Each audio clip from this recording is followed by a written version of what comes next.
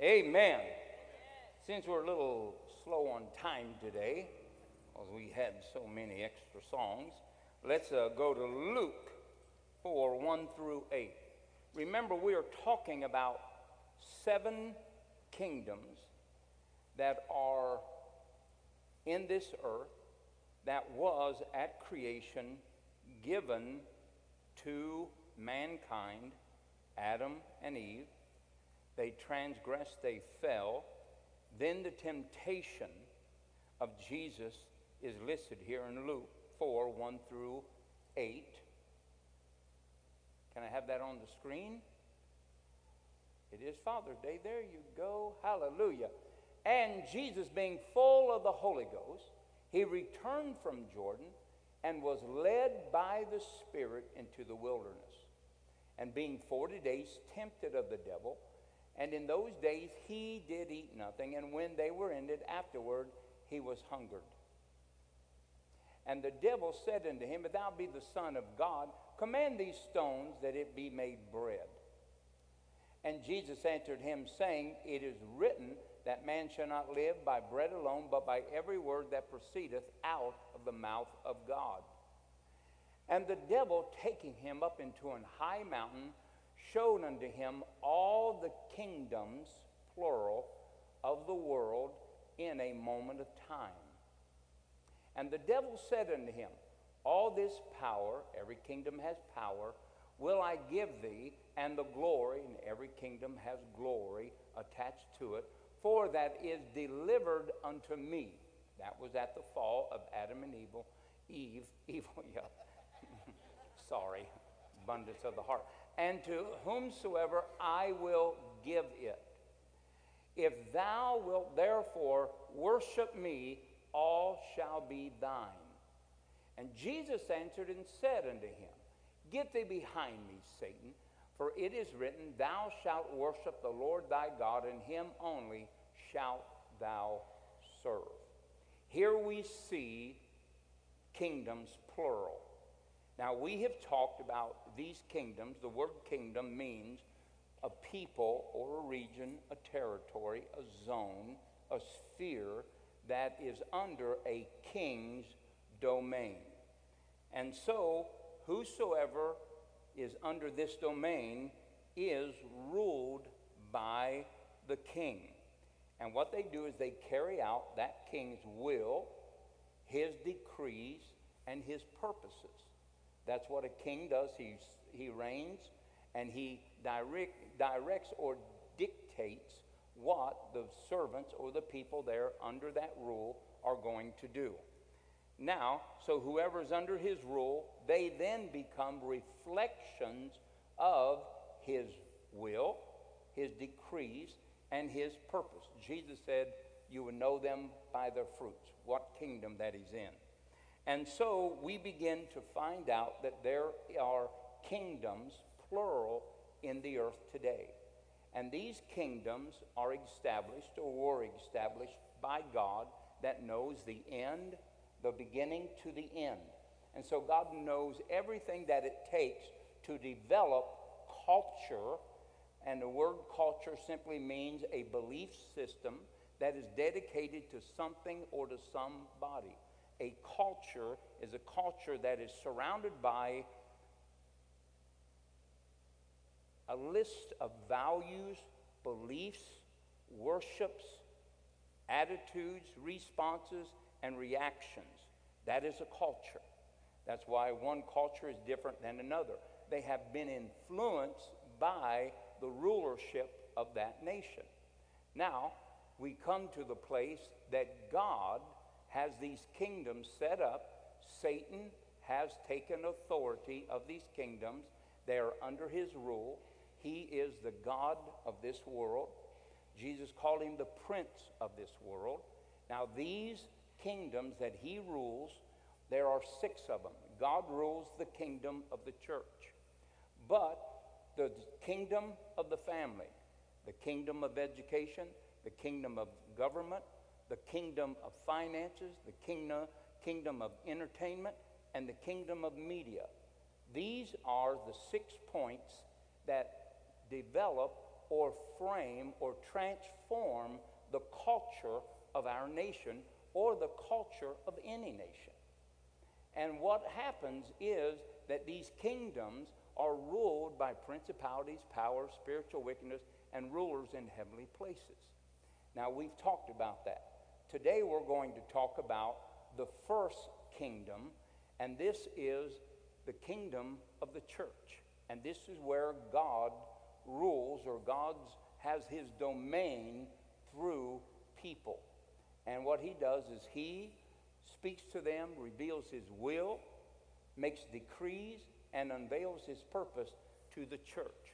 The church is the most powerful of these representative or of these kingdoms that rule in the earth today, or carry out the will, the decrees, and the purpose of a king.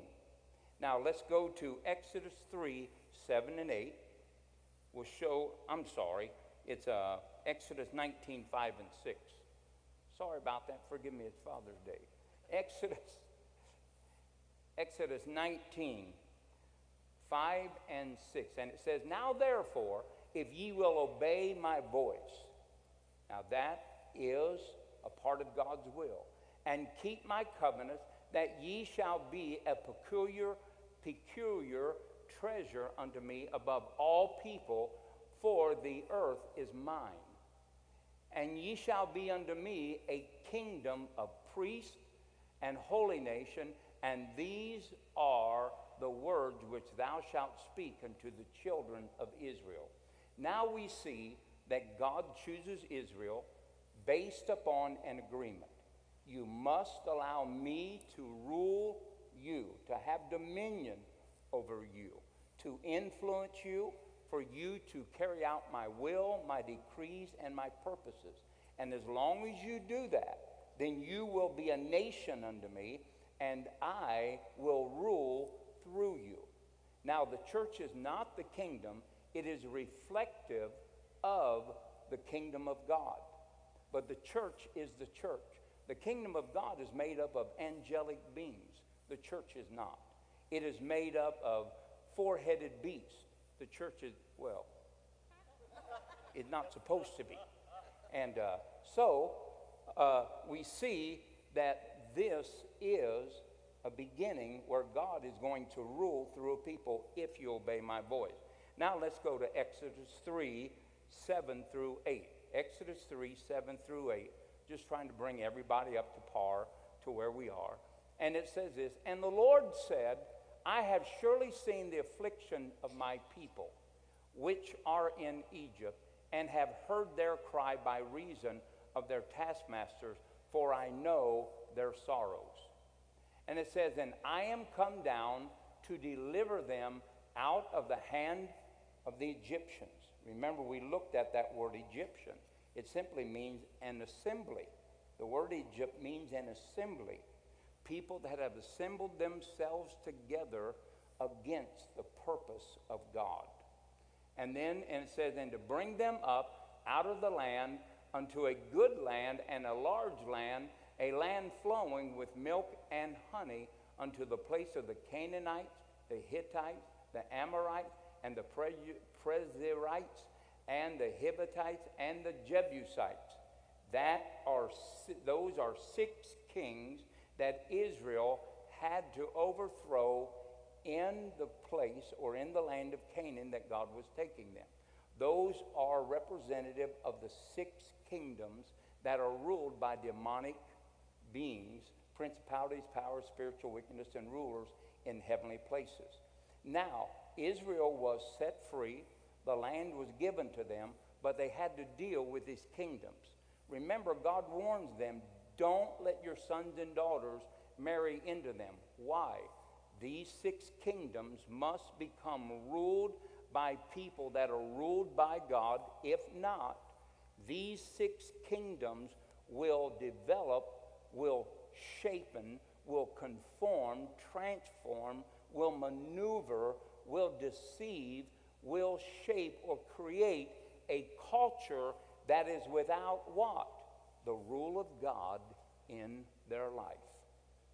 Now, we can plainly see simply by looking at people today that they are sculptured or shaped by these 6 kingdoms in some way, shape, or form.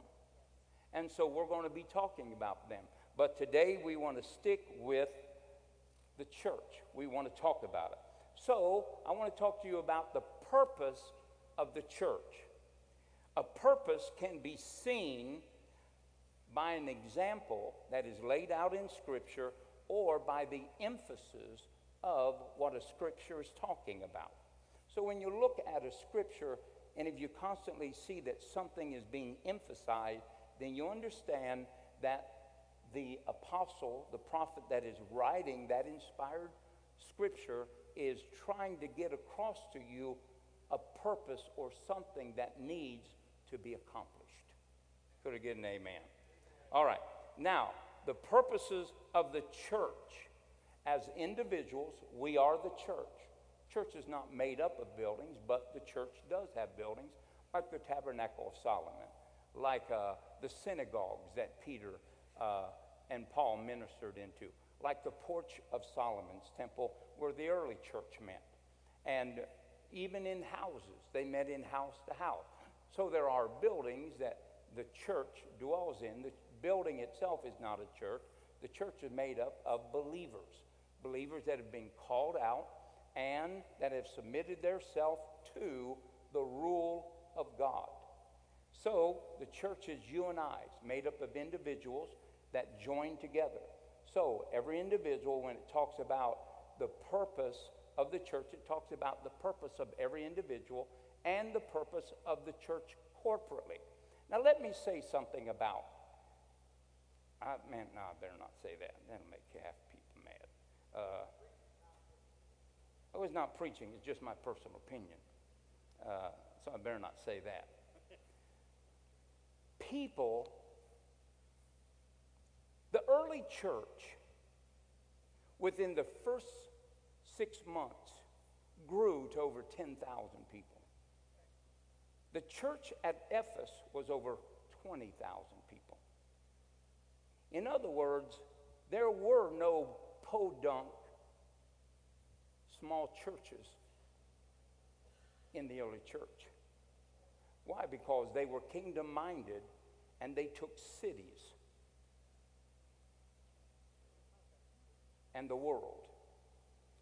But what happens today is people want churches to be ordered to their comfortability.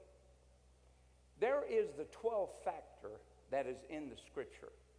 Israel uses the 12 sons of Jacob as the 12 personalities of mankind. Interesting. But that's what they view it. They believe that the 12 sons of Jacob was the fullness of God's presentation of the personalities of man. And then you look at, they have 12 nations, they have 12 seasons, we have 12 months in a year, and so 12 has to do with a fullness factor. Now, in a church, no matter how big or how small, you're going to be associated with 12 couples or 12 families. Your church is no bigger than the 12 people that you know or the 12 families that you associate yourself with. Oh, but we go to a big church. It's the same size as a church down the road that you came out of that was 40 people. You did not associate with 40 people. You associated with 12 major personalities that help shape your life and strengthen your faith. But because of the misconception that, well, I'm in a big church, so I'm not known. Well, if you're coming to a church to be known by, I don't know who you're wanting to be known by, you should just be known by 12 people. Move within that sphere, minister, care for, help one another as the 12 apostles did as they shaped the world with the gospel of Jesus Christ. So, this 12 factor is in Scripture. It's interwoven all through Scripture. Israel didn't go outside of the 12 tribes of Israel to marry, to build their faith, or to establish a faith, or to have a worship system or anything else. It was all within their 12 people, their 12 facets, one to another. So when people think about a big church or a small church, well, that's great, but, and I'm not trying to be mean, but let's just talk reality. Can we just talk reality? Take this little religious mask off, and when we have churches of 40 people, guess what they don't do? They don't reach the world. They pay their bills.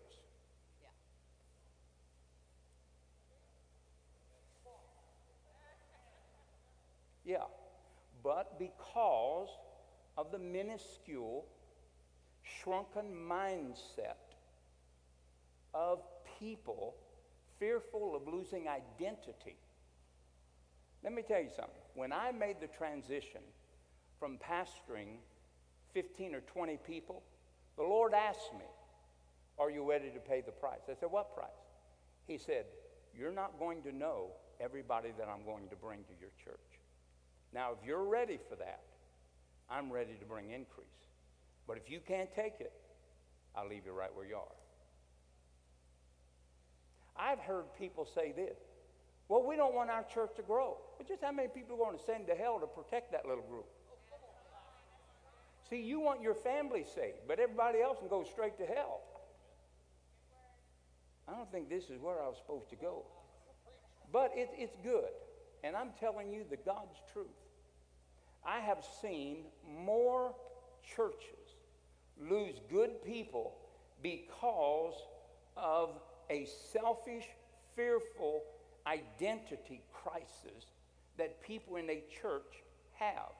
You know, people lose their identity when they don't have the same chair. It's the truth. Yeah. People lose their identity when things don't go. That's why they don't like change. Change is good. It makes you grow up, mature, and move into a new level of gifts. Amen. And so we, as people of God, have got to quit buying into the lie that everything has to rotate around our comfortable state or some place that we are relaxed at. Now that's great, but I'm just telling you that you are not going, you know, there when Philip, when the church was persecuted, there were believed to be over 25,000 people dispersed out of the Jerusalem church, and the church at Jerusalem still thrived. Nobody has a small mentality. They have a kingdom mentality. You know, people say, well, we'd like to do something. Pencils in newspapers in cardboard boxes as big as a shoebox is not going to change the world. You want to know hard cost? Start doing a crusade. Oh, yeah. Let me tell you something. You want to know why I preach all the time, on the road all the time? Because every time I have a crusade, I got to dip into PDM, and I got to take out $50,000 to $60,000 to $70,000 to reach 50 or 60,000 people. Yeah. You say, man, that's a lot of preaching. Well, I get paid good. And not that I charge anything, but they bless me. I have favor on my life. When I moved into the realm of the miraculous, I got favor. Now you might say, oh, that's not worth it, really? What if your mama was in that crowd and she didn't get saved?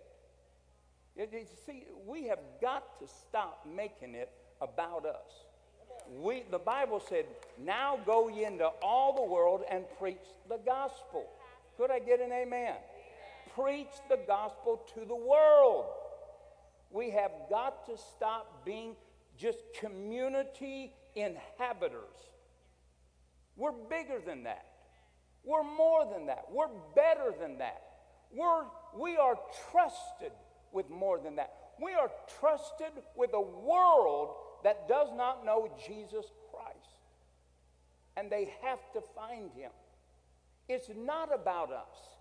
If it was about us, I'd be home all the time. There's no place I want to be other than my church. That I do what I do because the world is lost. And I am commanded by God, be sought, beseeched, really invoked by my Father to go to the world and to win souls. Not that I like it. I don't like it. I'm telling you, I've called fellows before and wept on the phone. Listen to me. I don't like that stuff. But who else is going to do it? I know, well, somebody will come along. I know it. It won't be you. Because we got this little church mind. Listen, when you have more revenue coming together and people behind a vision, you can accomplish something. And when you get to heaven, and one of those right now, 2.5 million people knock on your door and say, John Frantz, God just told me that it was your work of love that I am here. My mama and daddy are following right behind me, but I just wanted to say thank you. They're coming. And they're going to say thank you. Now that's just now. I'm not going to die until I get 5 million. And after I get 5 million, then hey, I'm ready to go to home. Then somebody else can pick it up and do it. That's why I'm training people. That's why I take other pastors, put them on the platform, let them preach. Get in right when they're preaching, I'll come up and say, don't say that, don't do that. It's time for you to pray for the sick. It's time for you to give an altar call. And I'm teaching them. That's why I could leave the crusade 3 days early and come home and preach this Sunday. Because I wanted to, but I had men that are ready. One of them just told me, Pastor, I'm going to Dominion Republic. Is that okay? I said, absolutely. From now on, I'm never going there. Taking it off the list. They ain't coming back. Take it. I don't want it. You got it. He said, okay, thank you. That's it. Hallelujah. That country's going to be one. So I don't have to worry about it. Already an ambassador headed that way. But we as a church have got to stop thinking that it's about us and thinking that church is bigger than what I'm going to get swallowed up. You're not getting swallowed up. You're caught by a net of 12. Listen, Phyllis and I went to a small church. In fact, had a dog that laid on the floor. 2 old people that they had to lead there. Right? Maybe 6 or 7 other people. The problem is, I can only remember 2 of those people's names. And I never did meet the dog. So don't tell me, oh, I just won't know anybody. You know as many people as you want to go, and you'll be as limited as you want to be, and you'll be as small as you want to be, or you'll be as big as you want to be. Amen. Your identity is not found in everybody rotating you. It's found when you begin to minister to other people. Absolutely. Praise God. I went to a church, and I bet you I didn't even know 12 people. Went to that church. He was pastor all my life until he died, and I buried him. I did his funeral. Yeah, listen, we have got to get beyond ourselves. Could I get an amen? All right, well, praise the Lord. We only got 10 more minutes to endure this. Hallelujah. All right, now let's go and let's go back to Luke, the 4th chapter, and verse 6 through 8. Luke, the 4th chapter, verse 6 through 8. Now, if you were offended at anything that I said, pretend like I never said it. And it says this, and the devil said unto him, Jesus, all this power of the kingdoms will I give unto thee, and the glory of them, for it is delivered unto me, and to whomsoever I will, I give it. Next verse. If thou wilt therefore worship me, and it shall all be thine. And then Jesus said unto him, get thee behind me, Satan, for it is written. It is written. Remember, what does it require for a person to be the kingdom? You must surrender to his will, adapt your life to his decrees, and labor for his purpose. Then are you in the kingdom of priests and kings unto God. You become a holy nation ruled by God. Go back there. All right, there you go. And it says, and thou shalt, watch this. This is what the word says. It is written, thou shalt worship the Lord thy God, and him shalt thou serve. Notice worship and serve. What does the word worship mean? Serve. Absolutely. It means a life of service to another. So here, Jesus says it is written that if you're part of the kingdom, God's will for your life, his decree and his purpose for those that are ruled by him is the first thing we must do is worship God and serve him. Yes, somebody say hallelujah. All right, good. Praise God. Boy, you kind of got a little deader in your word than when you were in worship. Praise God. You aren't afraid, are you, Sharon? Okay. You okay, John? I'm okay. Okay, good deal. Hallelujah. John's holding up. All right, let's go to Psalm 29, 1 through 2. Let's see what it says about worship. How do we worship? How do we worship? How do we serve God with all of our heart? And it says, give unto the Lord, O ye mighty, give unto the Lord glory and strength. Give unto the Lord the glory due his name. Worship the Lord in the beauty of his holiness. Here we see that we are to worship God, to give him glory, to give him strength. That means we are to honor. We are to exalt God. We are to acknowledge that he is the rightful ruler, the one that in him do we live and move and have our being. Now let's join that with Psalms 113, 1 through 5. Psalms 113, 1 through 5. Now we've just seen that we are called to worship the Lord. Amen? Worship the Lord. You would think that we would want to know how to do it. Remember, this is the purpose of every individual as well as a corporate gathering of believers. Praise ye the Lord. Praise, O ye saints of the Lord. Praise the name of the Lord. Blessed be the name of the Lord from this time forth and forevermore. And from the rising of the sun to the going down of the same, the name of the Lord is to be what? Praised, to be adored, worshiped. And the Lord is high above all nations, and his glory above the heavens.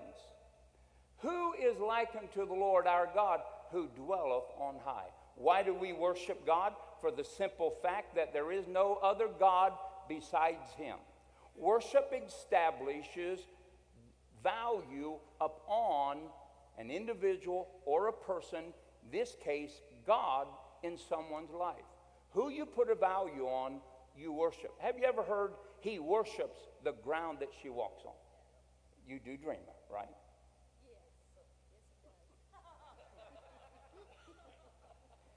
When crappie are biting, whose call are you following? The crappies or dreamers? Moving right along. There you go. He worships. In other words, she is the most valuable person in his life. She gets all of the attention, even beyond that which would seem normal. So it is a value system, and it is an attention system. Now, let's go over to Deuteronomy 4:19. Remember, we're talking about what worship is. Worship is that not only we worship God, but it means to serve God. To serve God. Deuteronomy 4:19. And least thou lift thine eyes unto the heavens, and when thou seest the sun, the moon, the stars, even the host of heaven, watch this, shouldest be driven to worship them and, what's it say? Serve them. Worship and serve are the same word. They are coupled one to another. They are inseparable in their meaning. And it says, shouldest be driven to worship them and serve them, which the Lord thy God hath divided unto all nations under the heaven. Notice that your eyes can be drawn to something that has no life, gives no life, offers no salvation, offers anything else, you can be driven to place a value that only God should have in your life. And you will serve this inanimate object over a living and moving, loving, caring God. God warns us about that. We need to be cautious. In today's society, man has become a God unto himself. Well, what is that? The beginning of the old nation of the Egyptian, thus joining to the old Roman Empire. Fulfillment of prophecy. That's what we're seeing. Now, let's go to Deuteronomy 8, 18, and 19. Now, I know that it says, don't forget that it's God that giveth thee the wealth. We'll be talking about that later in the kingdom of finances.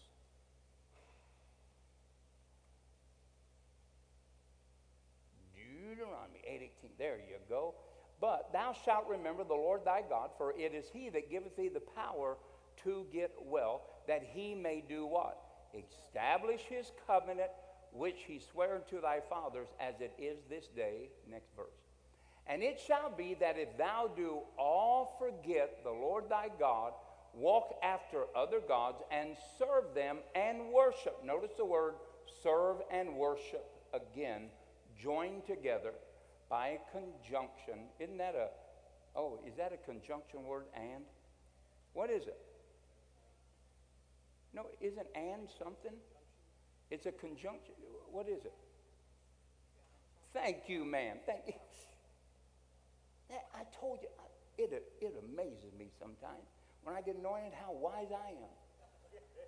It is a conjunction that joins two things, meaning that they're dependent upon each other. Worship them, I testify again, this day that ye shall surely perish. So we don't want to allow our worship or our service in anything to take God's place. Come on, could I get an amen? All right, let's go to one more, Joshua 24:14. Joshua 24:14. Man, I hate to. I might have to close with this scripture, but I'm not going to. All right, Joshua 24:14, it says this. Now we're going to read clear down to the end of the chapter. Now therefore, fear the Lord and serve him. Now wait, what does that word serve always mean? Worship. Now therefore, fear the Lord, give him honor, give him reverence, that is due his name because of his greatness, and worship and serve him in sincerity and in truth. Put away the gods which your fathers served on the other side of the flood and in Egypt, and serve ye the Lord. Next verse. And if it seem evil unto you to serve the Lord, choose you this day whom ye will serve. Whether the gods, well, now what's this? These are really important words. The gods which your fathers served and were on the other side of the flood. Anybody remember the flood of Noah? Remember that? On the other side of the flood, they were idol worshipers. And then it says, on the other side of the flood, or the gods of the Amorites, remember one of the kingdoms, in whose land ye dwell, but as for me and my house, we will serve the Lord. Next verse.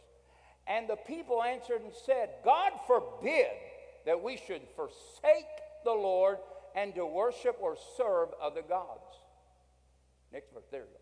And for the Lord our God, it is he that brought us up and our fathers out of the land of Egypt from the house of bondage, which did these great signs in our sight, and preserved us in all the way that wherein we went, and are among the people through whom we passed. Next verse. And the Lord drove out before us all the people, even the Amorites, which dwelt in the land. Therefore we will also serve the Lord, for he is our God. And Joshua said unto thy people, ye cannot serve the Lord, for he is a holy God. Now, this is where we're headed right here in these couple verses. For he is a holy God. He is a jealous God. He will not forgive your transgression nor your sins. Next one. There you go. And if ye forsake the Lord and serve strange gods, then he will turn and do you hurt and consume you after that he hath done you good. Next verse. And the people said unto Joshua, Nay, but we will serve the Lord. And Joshua said unto the people, You are witnesses against yourself, that ye have chosen you the Lord to serve or to worship him. And they said, We are witnesses. And therefore put away, said he, the strange gods which are among you, and incline your heart unto the Lord God of Israel. And the people said unto Joshua, The Lord our God we will serve, and his voice will we obey. Notice how many times Joshua, remember who these people are. These are the people that have had their mother and father die in the wilderness. These are the people that have circumcised themselves, went over into the land of Canaan. Guess what they brought with them? The gods of their fathers that they worshiped before the flood and in Egypt and as they came out of Egypt. In other words, they needed to clean their life up. Really, they were serving God and worshiping the devil. Now, we could go all through that again, and I could show you how many times it says, put away the gods that your fathers worshiped before the floods. Understand, whatever level of worship and who you focus it on, your children are going to take with them in every step of their relationship with God. Now, what does this mean? Let's go back to Joshua 24:23. Verse 23, Joshua 24:23. And it says, Therefore put away, said he, the strange gods which are among you, and then you will incline your heart to the Lord God of Israel. In other words, if we have things that are keeping us out of God's best, our heart will drift from the Lord. Could I get an amen?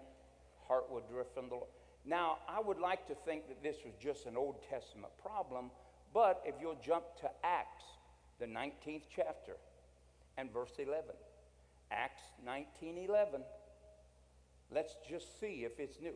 And God wrought special miracles by the hands of Paul, so that from his body were brought the sick unto the sick the handkerchiefs, the aprons, and the diseased departed from them, and evil spirits went out of them.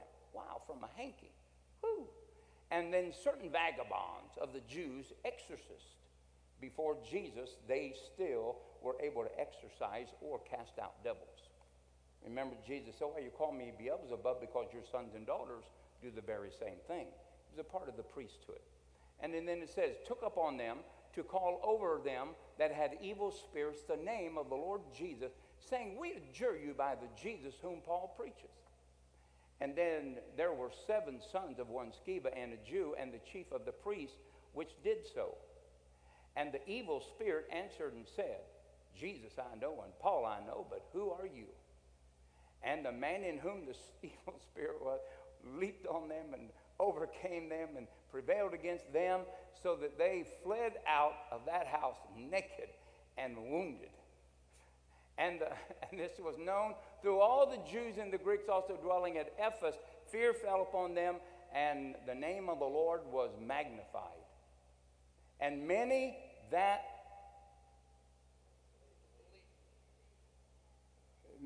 were sinners, many that what? Came and confessed and showed their deeds. And many of them also which used, now many of who? Those that believed. Wow. Used curious arts, brought their books together and burned them before all men, and they counted the price of them and found it 50,000 pieces of silver. So grew the word of the Lord and prevailed. I think that this would show us the place where faith leaks out of the church. Because there are people in the body of Christ, in this church, like every church, that has more than two people, has these problems. Some people are still palm readers. Some people are still look at the horoscopes. Oh, well, that doesn't hurt, Pastor. I just do it for fun, said the dummy. Stop it. I'm sorry. Stay back there. You're causing me problems. So, there are people that dabble in this stuff. I've had Christians tell me, well, you know, I just thought I needed a word from the Lord, so I called the psychic line. Said the brother to the dummy. Now, I would like to say this is weird, maybe not usual, but I have to tell you the truth. People wear charms around their necks. Well, the four-leaf clover doesn't mean anything. I know it just means you have faith in the leprechaun. I would just encourage you to believe in Jesus. I've never seen a leprechaun. Of course, I've never seen Jesus, but if I was going to be a betting man, I'd bet on Jesus, not a leprechaun. People wear charms around their neck, have little fat gods in their house called Buddhas, Hindu goddesses, books on all that type of stuff in their house, still listen to trash music, hip-hop, hard rock, all types of music that are simply godless. But we defile ourselves when the Bible says this in 2 Corinthians 7:1, that we need to sanctify ourselves from fleshly sins and from spiritual sins so that we can perfect holiness in the Lord. Because without holiness, Hebrews the 12th chapter, no man shall see the Lord. Now you think, well, it's just a little thing, Pastor. Oh, man, it's no big deal. Yeah, I know it. Saul just went to one witch. I mean, not like she had all her sisters there, just one. But I understand you're smarter than Saul. You can control it. I got it. Listen, it's time for the church to get rid of the gods that we served on the other side when we were in Egypt.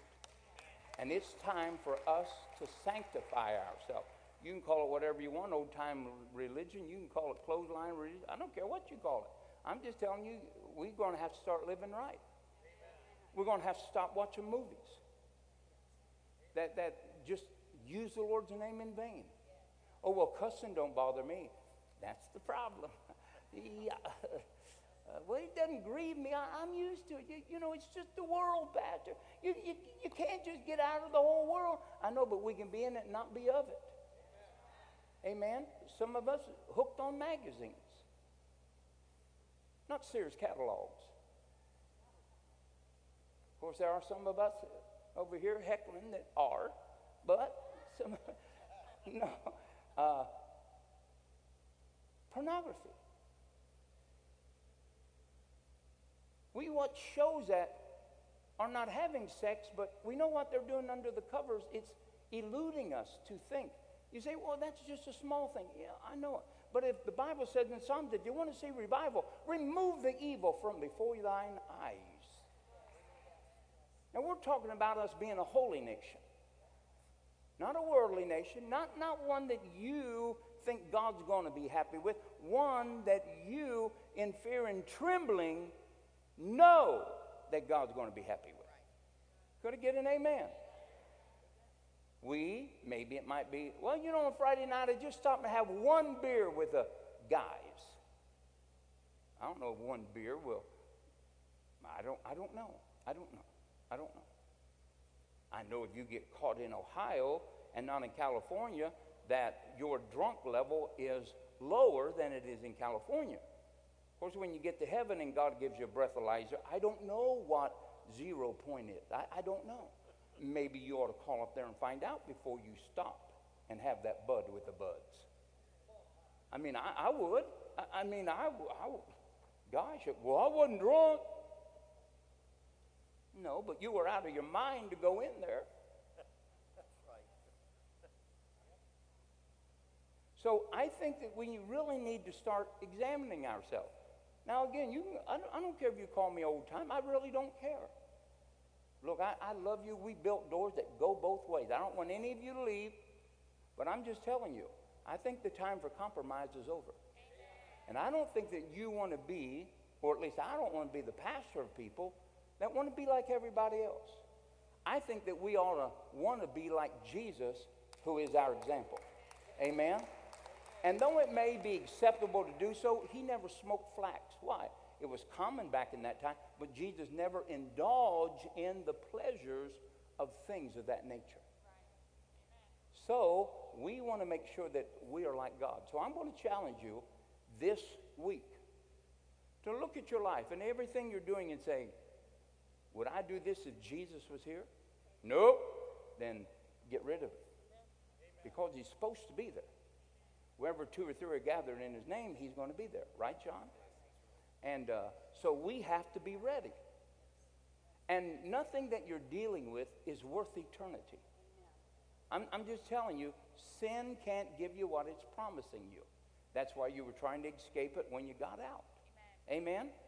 And so we want to make sure that we get rid of the things that our fathers worshiped, or that we brought with us into the kingdom and have kept hidden under the floors of our tent, like Leah and Rachel, thank you, did. They came, but they brought their father's gods with them. Now, we want to be careful of that. Amen? Let's live for God. And let's just really honestly be the church that is called holy. Let's be the church that is known as the people of God. Amen? All right, praise God.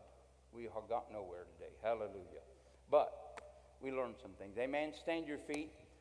All you fathers, head home, fix your own hamburgers. Praise God. Your wife's going to do the dishes after you're done with the paper plates. Hallelujah. Hallelujah. I am having today, right now, I am having a hamburger that my wife is going to fix me. Slow, well done, praise God. And then home cut French fries that I'll have to peel and that I'll have to put the grease on for because it's Father's Day and she wants to be with me. But that is going to be my Father's Day meal. Hallelujah. Amen. Mayo, tomato. We better quickly get out of here. I'll start gnawing on one of your hands. Hallelujah. Father, in the name of Jesus, we thank you for fathers. God, we thank you that you have put in us a heart that would turn our children to us and to us to our children. God, help us, God.